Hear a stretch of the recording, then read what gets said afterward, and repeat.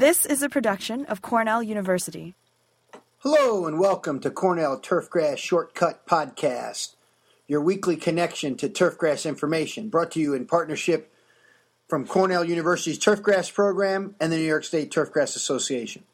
My name is Frank Rossi. I'm the Associate Professor of Turf Science in the Department of Horticulture here at Cornell University, and the following are observations, recommendations for the week of March 29th, 2010. Well, welcome to the 2010 growing season, and it is a fast start and a quick stop, so be sure to stay patient. A quick start to the spring is pushing growth and getting many athletes and golfers out on the turf. Golf course superintendents have either made or are about to make their seed head suppression applications, so now's a good time to read about the potential for Proxy Primo to lead to bentgrass scalping.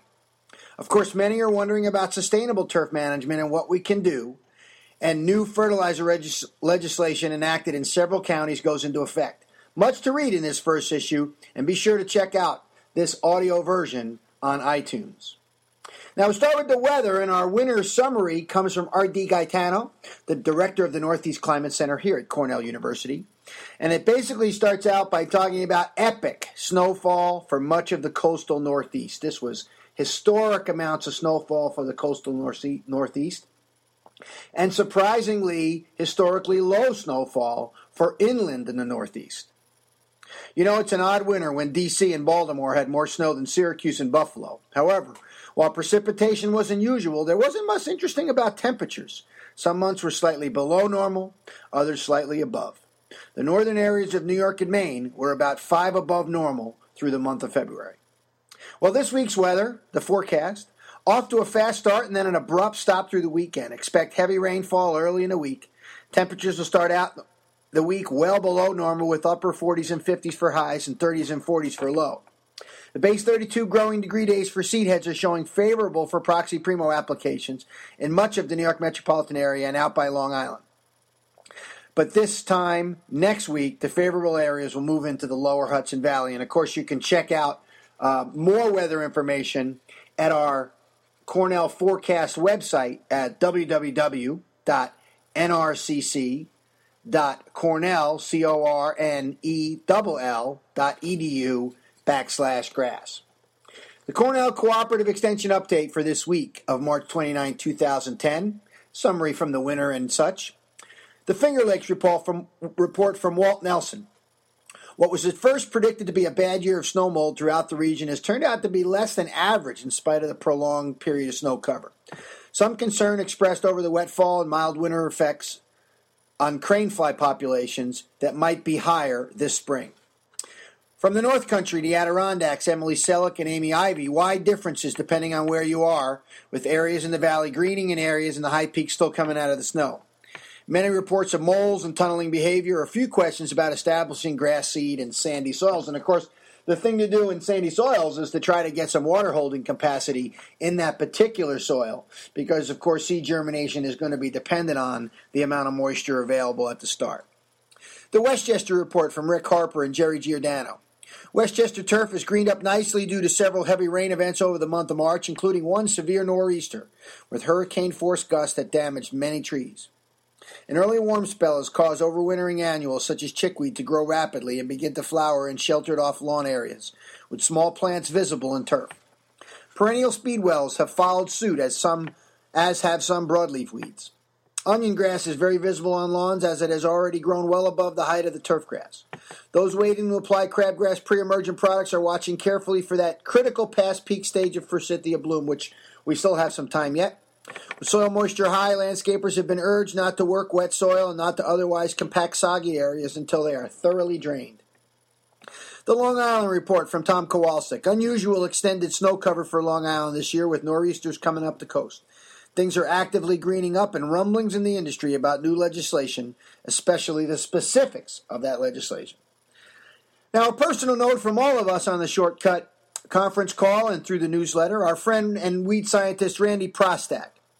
We received news this last week that our friend and resident weed scientist Randy Prostak from the University of Massachusetts had an accident and will be away for several months recuperating. Now, this was a very severe accident, but apparently, all things considered, Randy's been fairly lucky and will be recuperating for several months. While we are happy to hear his injuries will allow him to recover, We, of course, will miss his wit, insight, and transplanted New Jersey charm. Get back to us soon, Randy. We miss you a lot. The diagnostic update from Rich Buckley, the Director of Diagnostic Services for Rutgers University. Gray snow mold samples from the golf course have ramped up dramatically this week. The number one sample submission was gray snow mold. Gray snow mold is an occasional problem in the area down by Jersey because it normally takes 30-plus days of snow cover to get going. We had the snow this season, so we had gray snow mold. Gray snow mold samples came from a couple of New Jersey golf courses and as far away as Charlottesville, Virginia, and Pittsburgh, Pennsylvania. Don't worry if you got gray snow mold because the fungus that causes it, Typhula incarnata, doesn't do a whole lot of damage to the grass, at least down in the southern part of the region. We'd expect to see the turf recover promptly when the temperature warms up. Anything you can do to help it dry out and grow will help. Well, the pink snow mold, we've also seen pink snow mold. The recent cold rain for pink snow mold has created ideal conditions. Expect to see the disease moving forward during cool, wet periods all the way into May. And red thread. I've also seen some active red thread out there. Remember that pink snow mold is rarely pink, so the salmon-colored fuzz you see in the landscape is more likely to be red thread than pink snow mold. Now my gazing in the grass section. Sustainable turf management. Much has transpired over the winter with regard to discussions about sustainable turfgrass management. This concept of fully embody resource-efficient turfgrass management views turfgrass as a resource and includes social and economic aspects as well as environmental. Our scientific discipline is drafting the definition for this idea that currently reads, optimizing the function of turfgrass in urban settings in harmony with the conservation of the natural environment under economically sound and socially responsible management. It is time for industry to be part of this discussion, and while it seems lofty and big picture global stuff, it has broad implications in our management programs. Why not commit to reducing fuel use by 20% this season, or electricity use by 15%? Both will have positive effects on reducing your emissions and at the same time improve your operational efficiency. Well, annual bluegrass seed head suppression, one of the more lively topics among golf course superintendents in the springtime. The surging early spring has pushed the base 32 growing degree day totals that you can view at our forecast website, at least a week ahead of the last 2 years. Most in the New York metropolitan area who use Proxy Primo have made their first applications and are already considering a second application. For those interested in using the Embark Primo combination, now would be an excellent time in the southern part of the Northeast region to make your first application. Timing for this response for both of these programs has been notoriously tricky to predict. It appears there is not a large penalty for being too early, except that often applications of PGRs during persistent cool, wet periods can lead to increased discoloration. The expected wet and then warm weather by the end of the week will likely allow for excellent growth, and the wet weather often leads to reduced seed head development. Now, there's research about proxy and scalping. The Proxy Primo application program for seed head suppression has grown in popularity over the last 5 years. Most were happy to abandon the Embark approach as it often resulted in severe injury to bentgrass.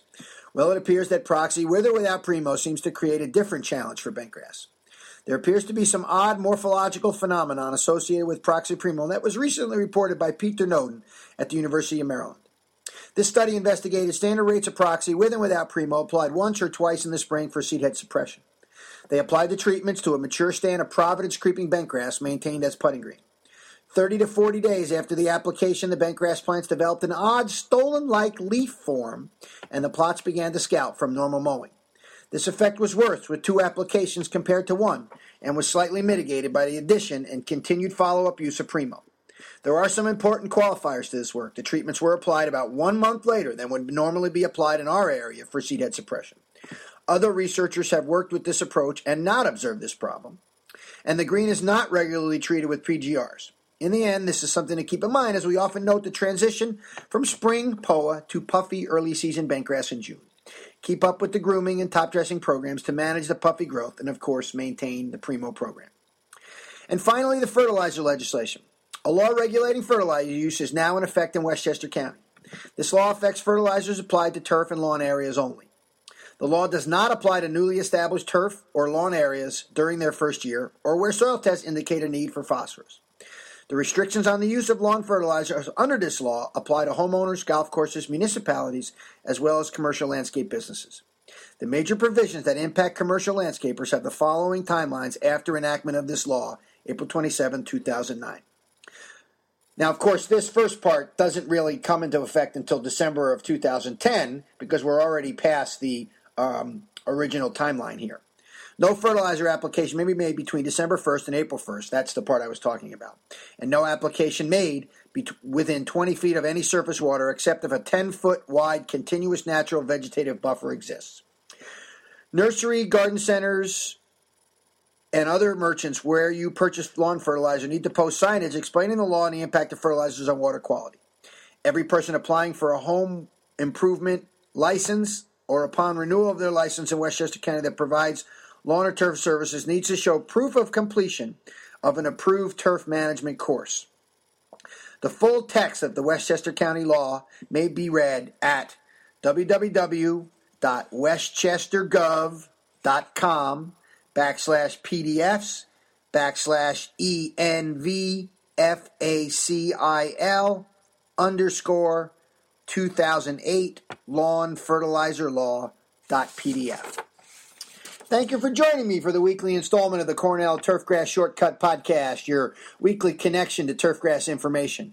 I'm Frank Rossi, Associate Professor of Turfgrass Science here at Cornell University, and we hope you have a great week. This has been a production of Cornell University, on the web at cornell.edu.